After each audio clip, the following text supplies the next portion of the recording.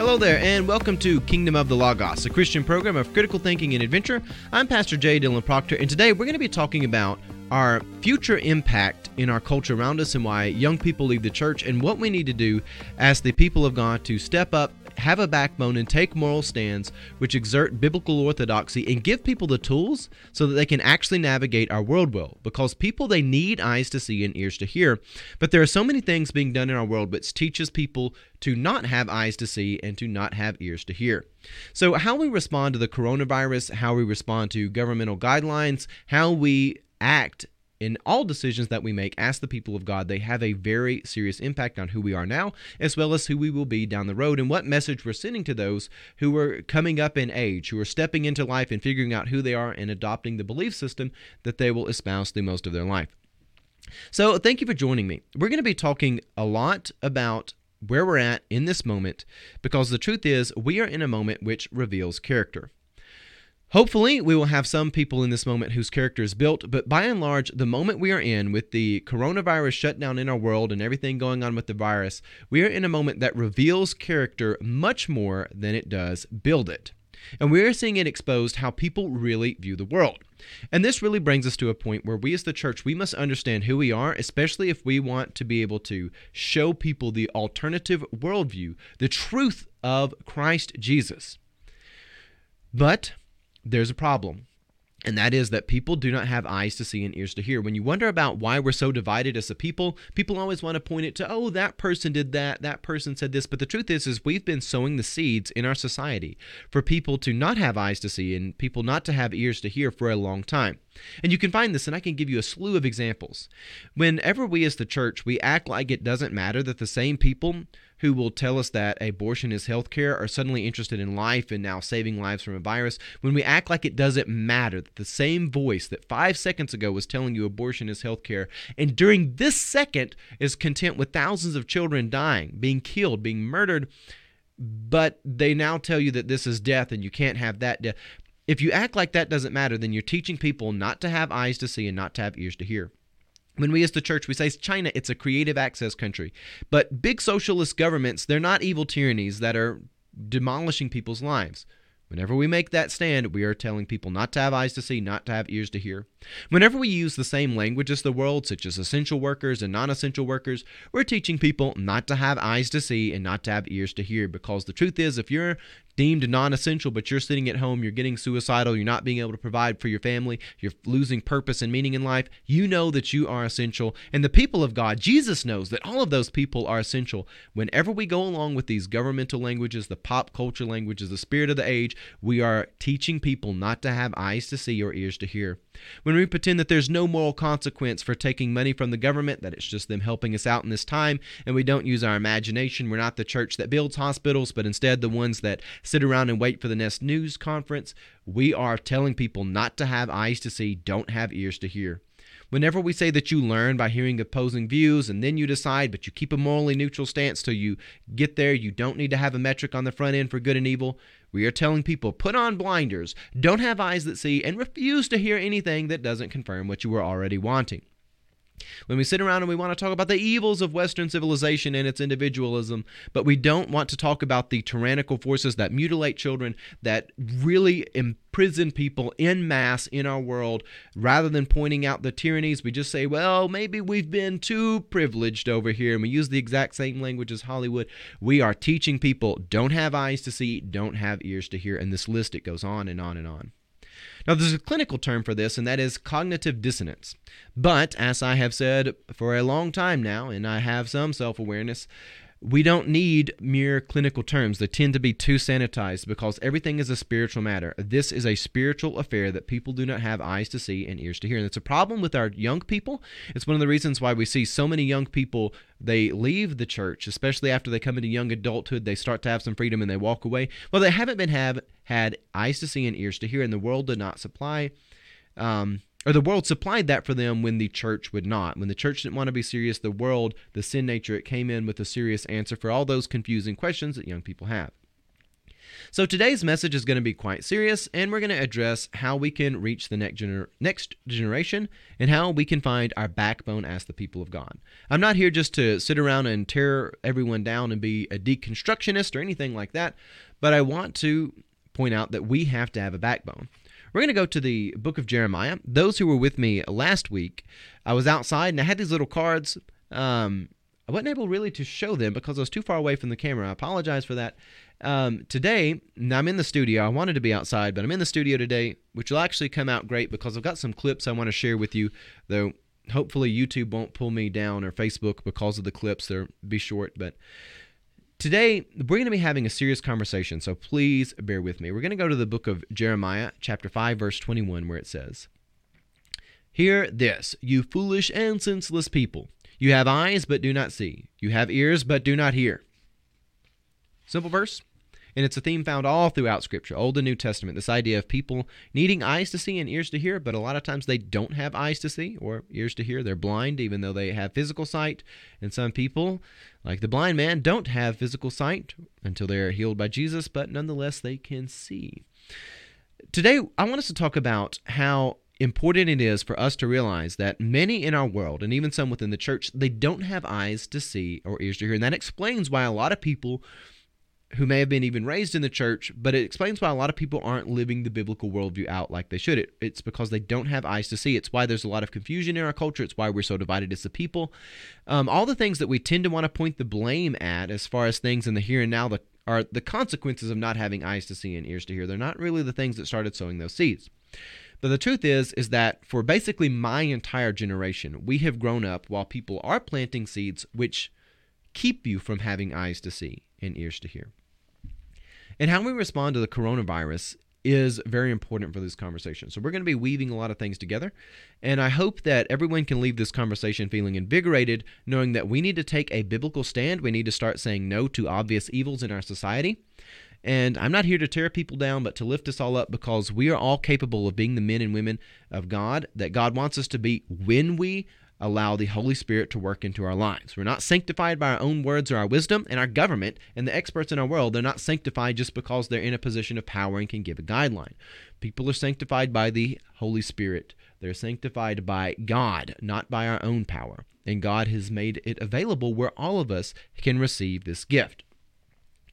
So last Friday, we talked a little bit about Bob Ross and Fred Rogers, and those were both men who planted seeds in the psyche of our culture that helped give people eyes to see and ears to hear. They were willing to do difficult things. They pulled people up to excellence. Again, Bob Ross, he didn't tape a banana to the wall and say that's art.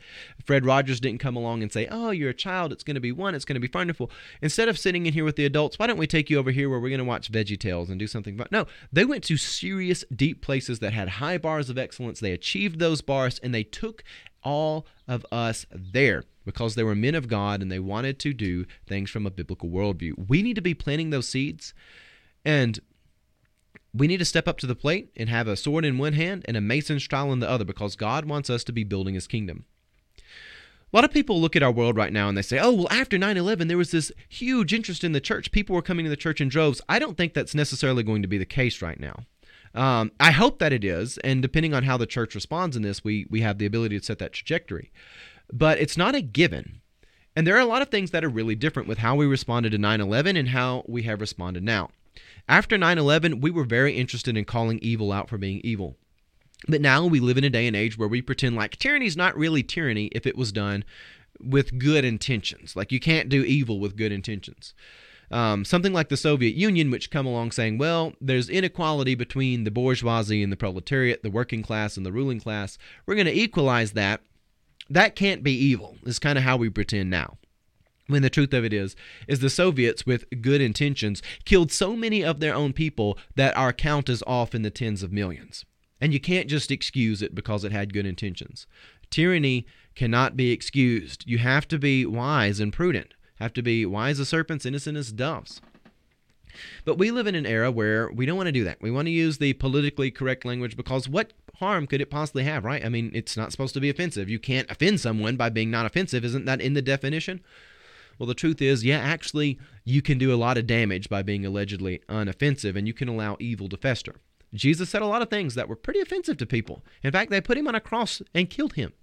They didn't ask him to say, why don't you come to Rome? We've got these nice amphitheaters. We think you'd be the next celebrity to really take us through where we're at. That's not at all what happened. Jesus had a lot of things that rubbed people raw, and he did it on purpose because he wanted them to be freed and liberated from the things which brought chaos into their lives and perpetuated chaos in the world.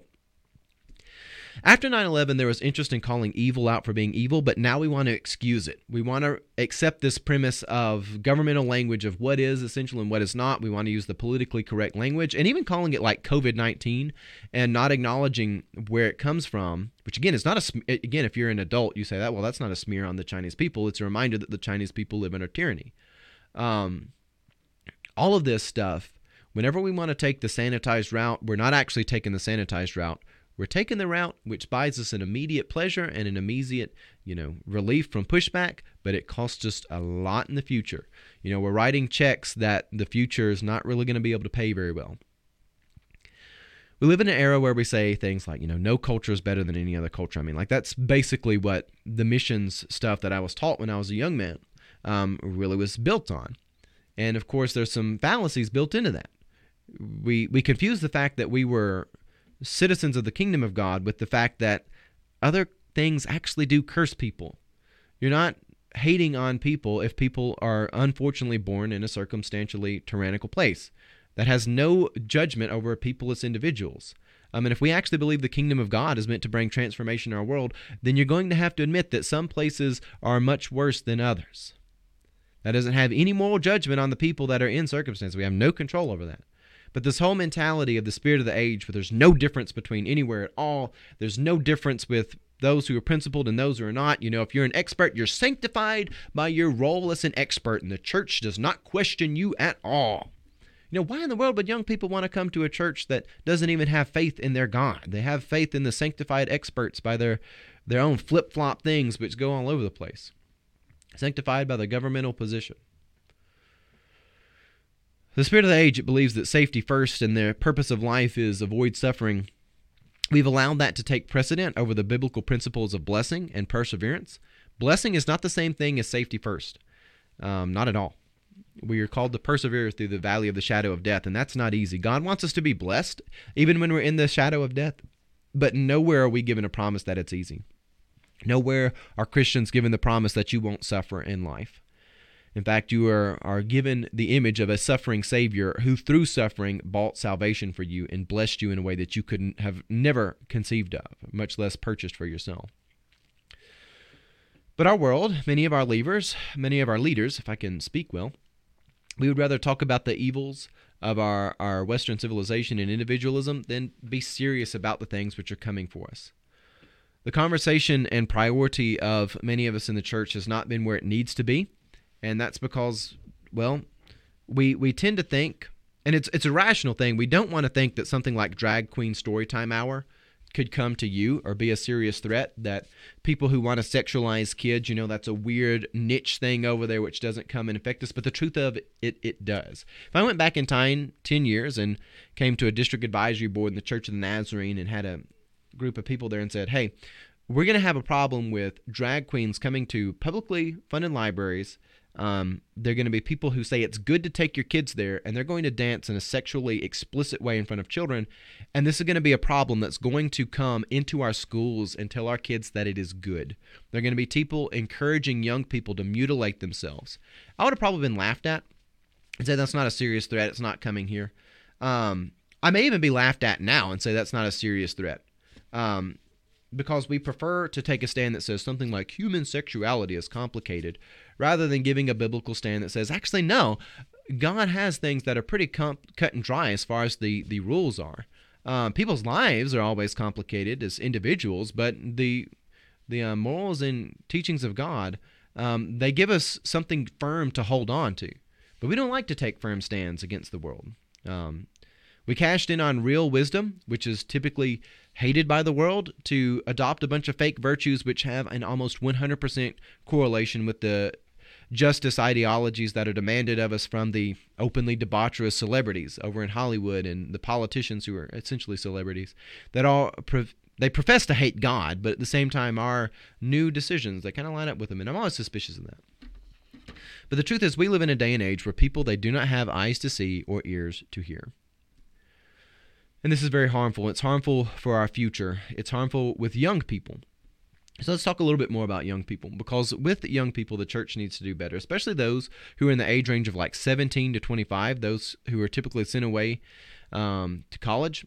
We live in an era where these young people, they're not being given eyes to hear or eyes to see and ears to hear, I should say, but instead they're being taught the direct opposite of that. When a lot of young people go to college, they're given this mentality that says, you need to hear opposing views because that's how you learn to think. And hearing opposing views, that's a moral good in and of itself. That's a virtue. But the truth is all this is a lie. I teach music. I'm sure some of you out there, you may teach music or be involved in this. You don't teach people to play the saxophone, clarinet, or piano by saying, all right, today we'll listen to Maurice Ravel, tomorrow we'll listen to some electronic dance music, and, by 3 or 4 days by now, you'll be able to play different music because you heard different types, now you can do any of it, right? No, that's not how it works. That's not how human behavior works. That's how you get people to pick out what they like. That's how you get people to find preferences and to find styles and people they want to emulate. But that's not how you actually get people to think. It's not how you teach people to play music. Teenagers and young adults are naturally inquisitive. They're naturally contrarian. And rather than taking these young people and building them up in biblical orthodoxy when they need it the most, we have shipped them off to universities and institutions that have become, by and large, in our culture, monsters. The university situation right now in America and really a lot of places of the world is a monster. And that's something I'll address here further in a second, because I don't want to just glaze over that. But it's pretty much definitively shown that these have become monstrous. This model that our culture has adopted by and large, that you just need to hear an opposing viewpoint, that is not how you learn to think. It's very bad. I want to share with you really quick a clip from The Phantom of the Opera. Now, this isn't the Andrew Lloyd Webber musical version. This is the 1962 Hammer studio version. And I want to go back and talk with this, and Facebook and YouTube have already tried to pull me. So I'm going to have to add some stuff over this so I can actually play the clip. And you're getting this shortened version of it, which is really, really tragic. But let's take a look here at Phantom of the Opera, 1962. I am going to teach you to sing, Christine. You will be the greatest star the opera has ever known. Again, what young people want to hear. Greater than the greatest. And when you sing, Christine, you will be singing only for me. Me. He's got that gross motor skill there. Young people want to hear that. And the monsters of the world are willing to come to them and say, you're young. You want to be the greatest. You want to be the one who sets things apart. You want to be the one who, all around the world, you are famous. You'll be greater than the greatest. The monsters of the world, and the Phantom, he's a monster. The monsters are more than happy to feed into what young people naturally want to hear. You can see in that clip, that girl, she loves hearing it. She's like terrified of this monster, but she likes the message the monster is giving her. The Phantom, he's somewhere between a repenting hero and a demon, and sort of like all of us. He's a bit devilish, especially in that scene, and he acts like the devil in the wilderness. He promises her everything, but it all culminates to the fact that you will sing for me. And I love the gross motor skill in there. It's actually phenomenally good at displaying what's going on here. This movie is pretty excellent. You will sing for me. Me. And I wish I was wearing a shirt or coat or something that could really get that padded thud. Me. Young people want to hear that. They want to have someone come to them. And this movie, it also portrays to us a truth, and it's a truth about the devil in the wilderness, which you can see basically happening there. He's like Jesus when the devil comes to Jesus, and the devil says, look, if you'll bow down to me, I'll give you everything. Well, the truth is that was already, Jesus did not need the devil to do that for him. And young people, they don't need a monster to lead them, but yet they do need something to lead them. And if you let the devil lead you, the truth is you will actually serve him throughout life. And in fact, whoever you let be your role model, whoever you let give you your metric for good and evil, that is going to carry with you throughout life. The Phantom, he knows that if he trains Christine, and even though he might die soon, and he does in the movie, And he'll no longer be with you in the same way. Even if you've got an opera house full of strangers, you're really performing for him. This phantom knows that. The devil knows that. And we must, as the church, realize this as well. Whoever gives our children, our young people, eyes to hear and or eyes to see and ears to hear, those are going to be the ones that set the future for them. This mentality that says you just listen to all these views and then you decide, that is not sufficient. Nobody actually works like that anyway, and that's why the criminal elements, the phantom, the monster, always tends to come out on the good side. And in fact, if left to its own resources and own power, the phantom will always win. It will always win, because it takes the power of God to pull us away from that, and it takes Christian people who are surrendered to God, who are sanctified by the Holy Spirit, to come in and pull things in a different direction.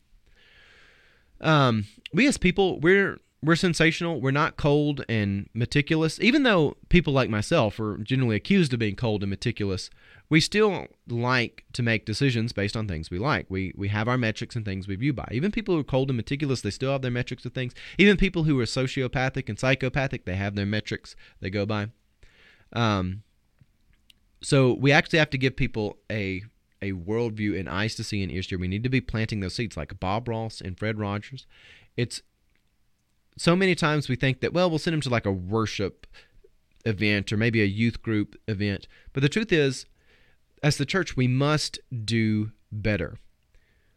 We have to start taking stands which are against culture and set us apart.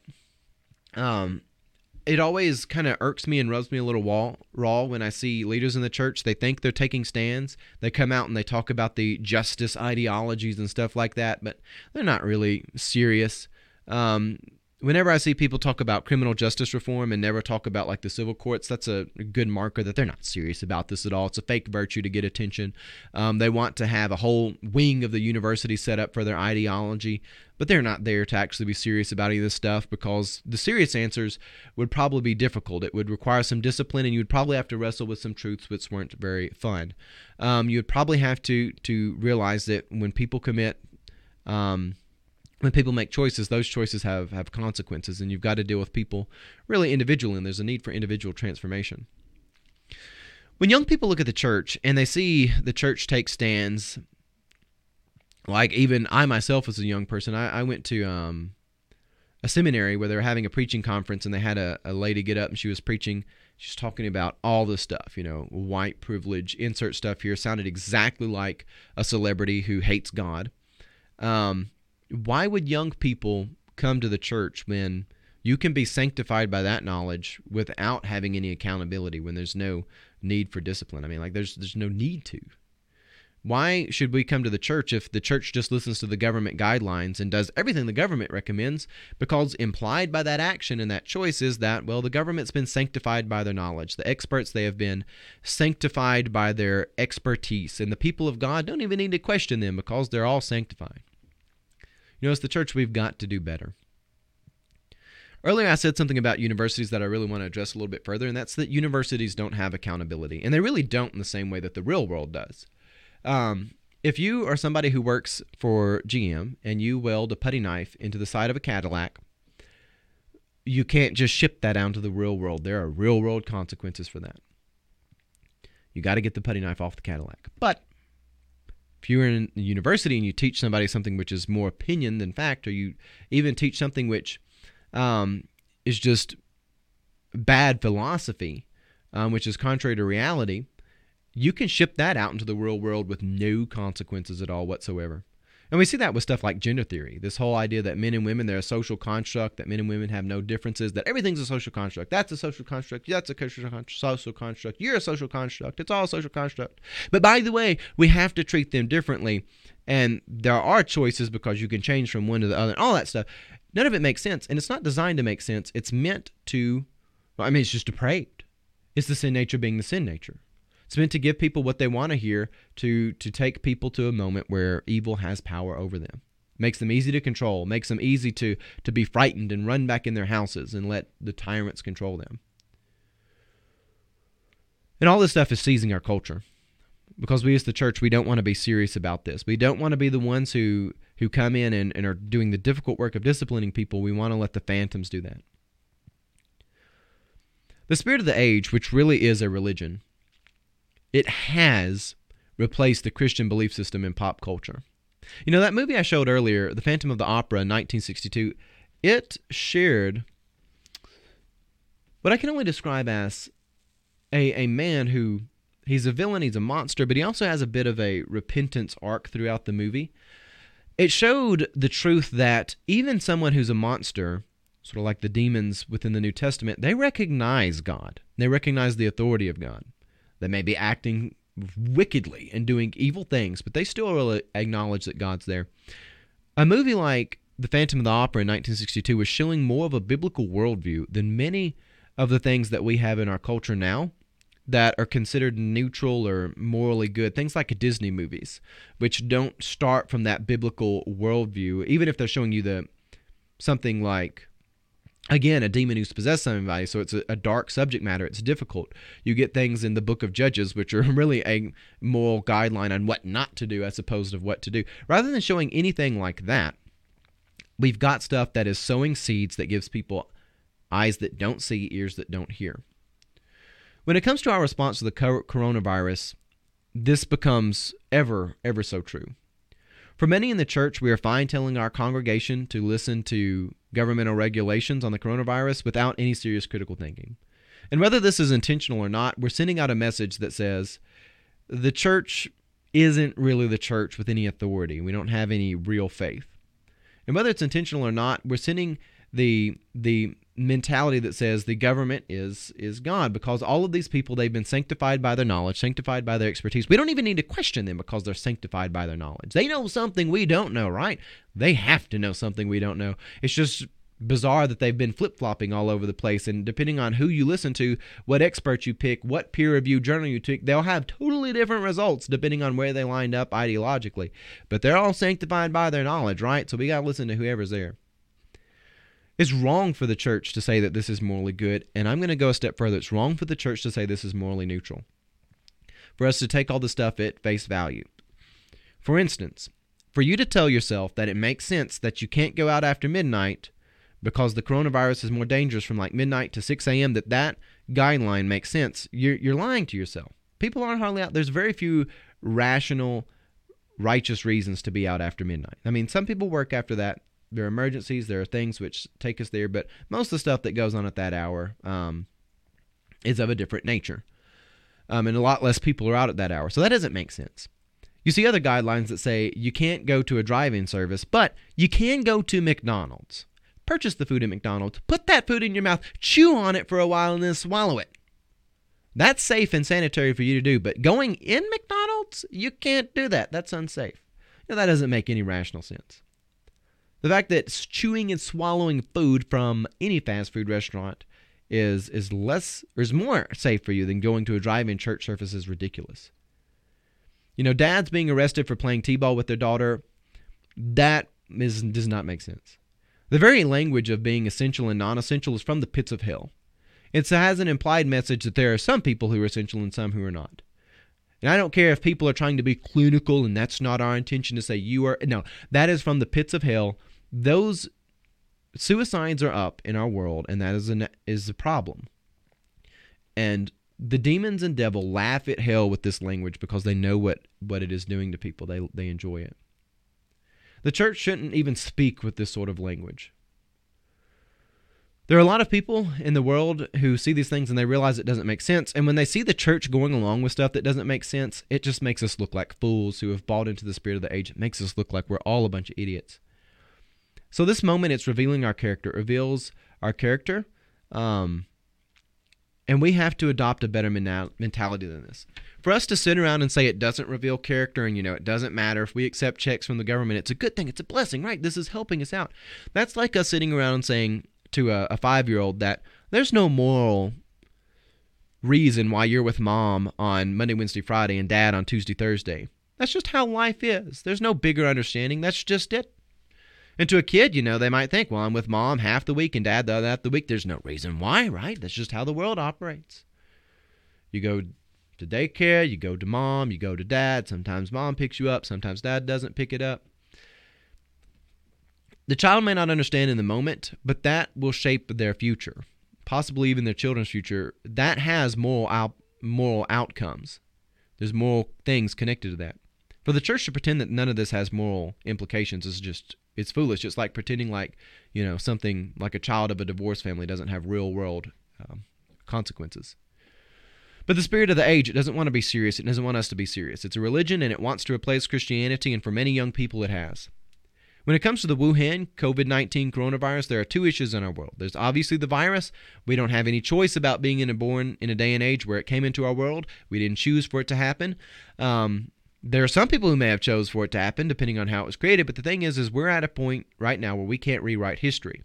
But we do have control over how we respond, and that's the second issue. There's the virus and the second issue of how we respond to it.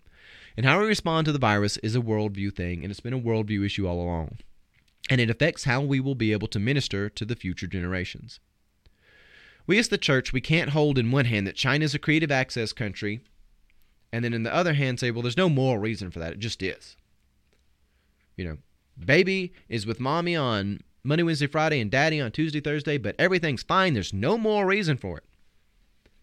When the World Health Organization goes along with China and our government flip-flops on what they think about the World Health Organization in China, we do have to take a stand, or else we're just flopping in the wind as well. If we say, well, we're just surrendering to the guidelines because they're the experts, they're sanctified by their wisdom, and the experts are flopping all over the place, which again, we've got to a point now where we're actually getting a lot of data come in on this stuff, and we're finding out for those who contracted it, huge amount of people who didn't experience any symptoms at all, which is a good thing. But we're also finding out that those who had serious symptoms had extremely serious symptoms. So, we can be mature about this and say when this is bad, it's very bad.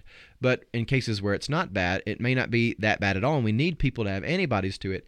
And the data is starting to come in to suggest it's been with us longer than we needed. And going along with this shutdown stuff may have not been so wise after all. We could have still been prudent and said, hey, sanitize stuff.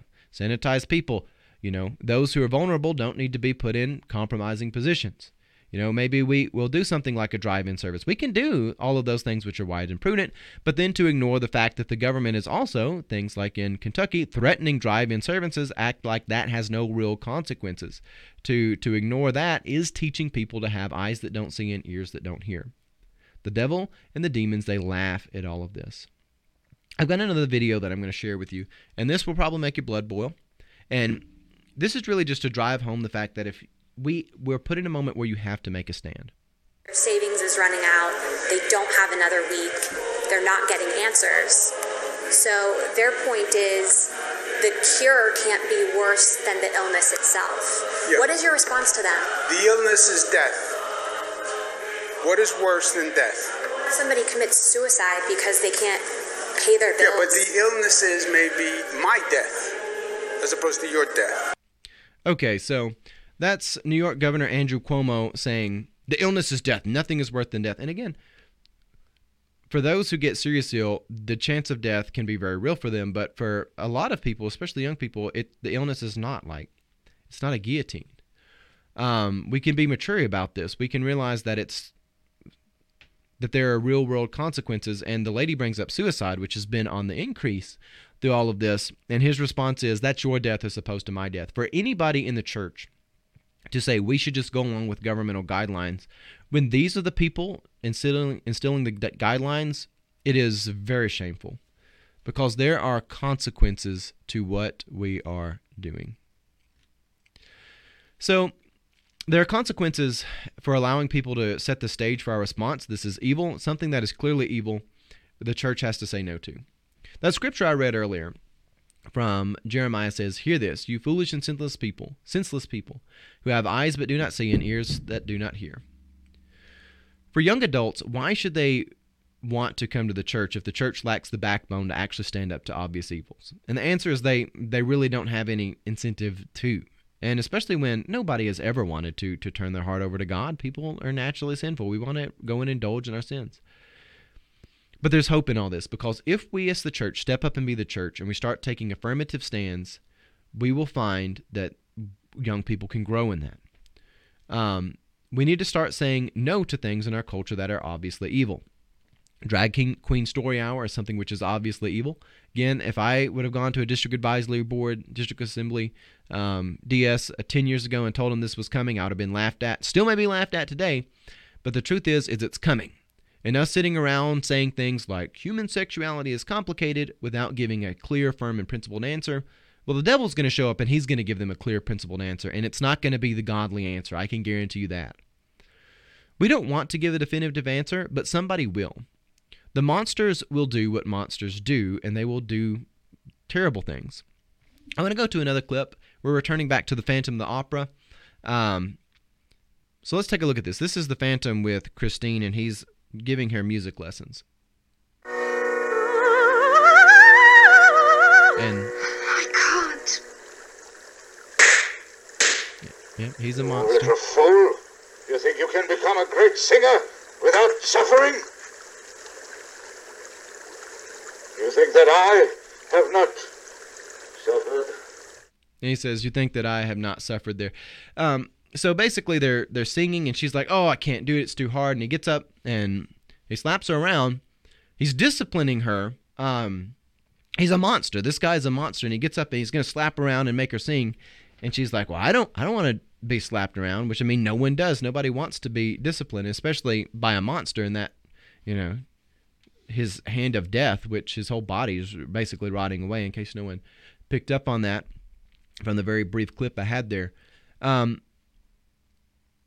As monstrous as the Phantom is, he's actually showing something which is still nonetheless true. It takes discipline. When he goes over there, he says to her, you think you can become a singer without suffering? And her kind of thoughts are like, yeah, why not? And he's like, you think I haven't suffered? Well, the truth is there's, in order to achieve excellence, there is suffering, but we have shied away from that.